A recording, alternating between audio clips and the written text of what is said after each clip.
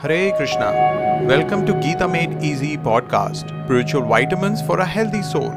In this podcast series, we will look at important sections and verses from Bhagavad Gita as it is.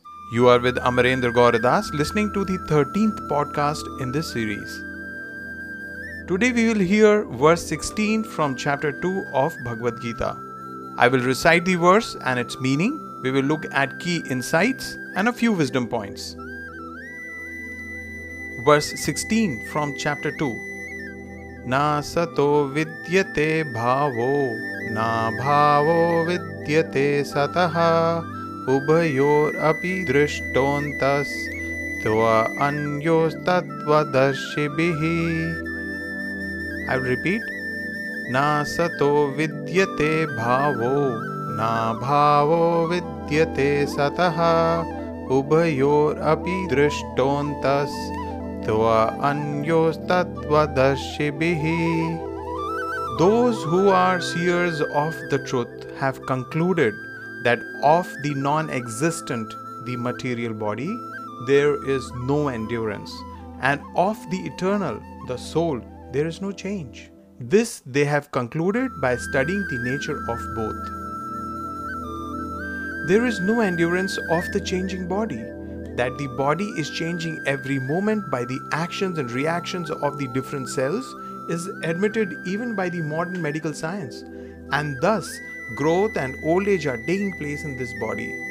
But the spirit soul exists permanently, remaining the same despite all changes of the body and the mind.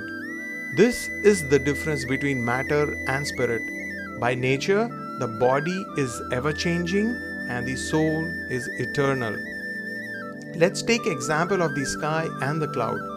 A cloud appears to exist for some time and then disappears again, but the sky remains.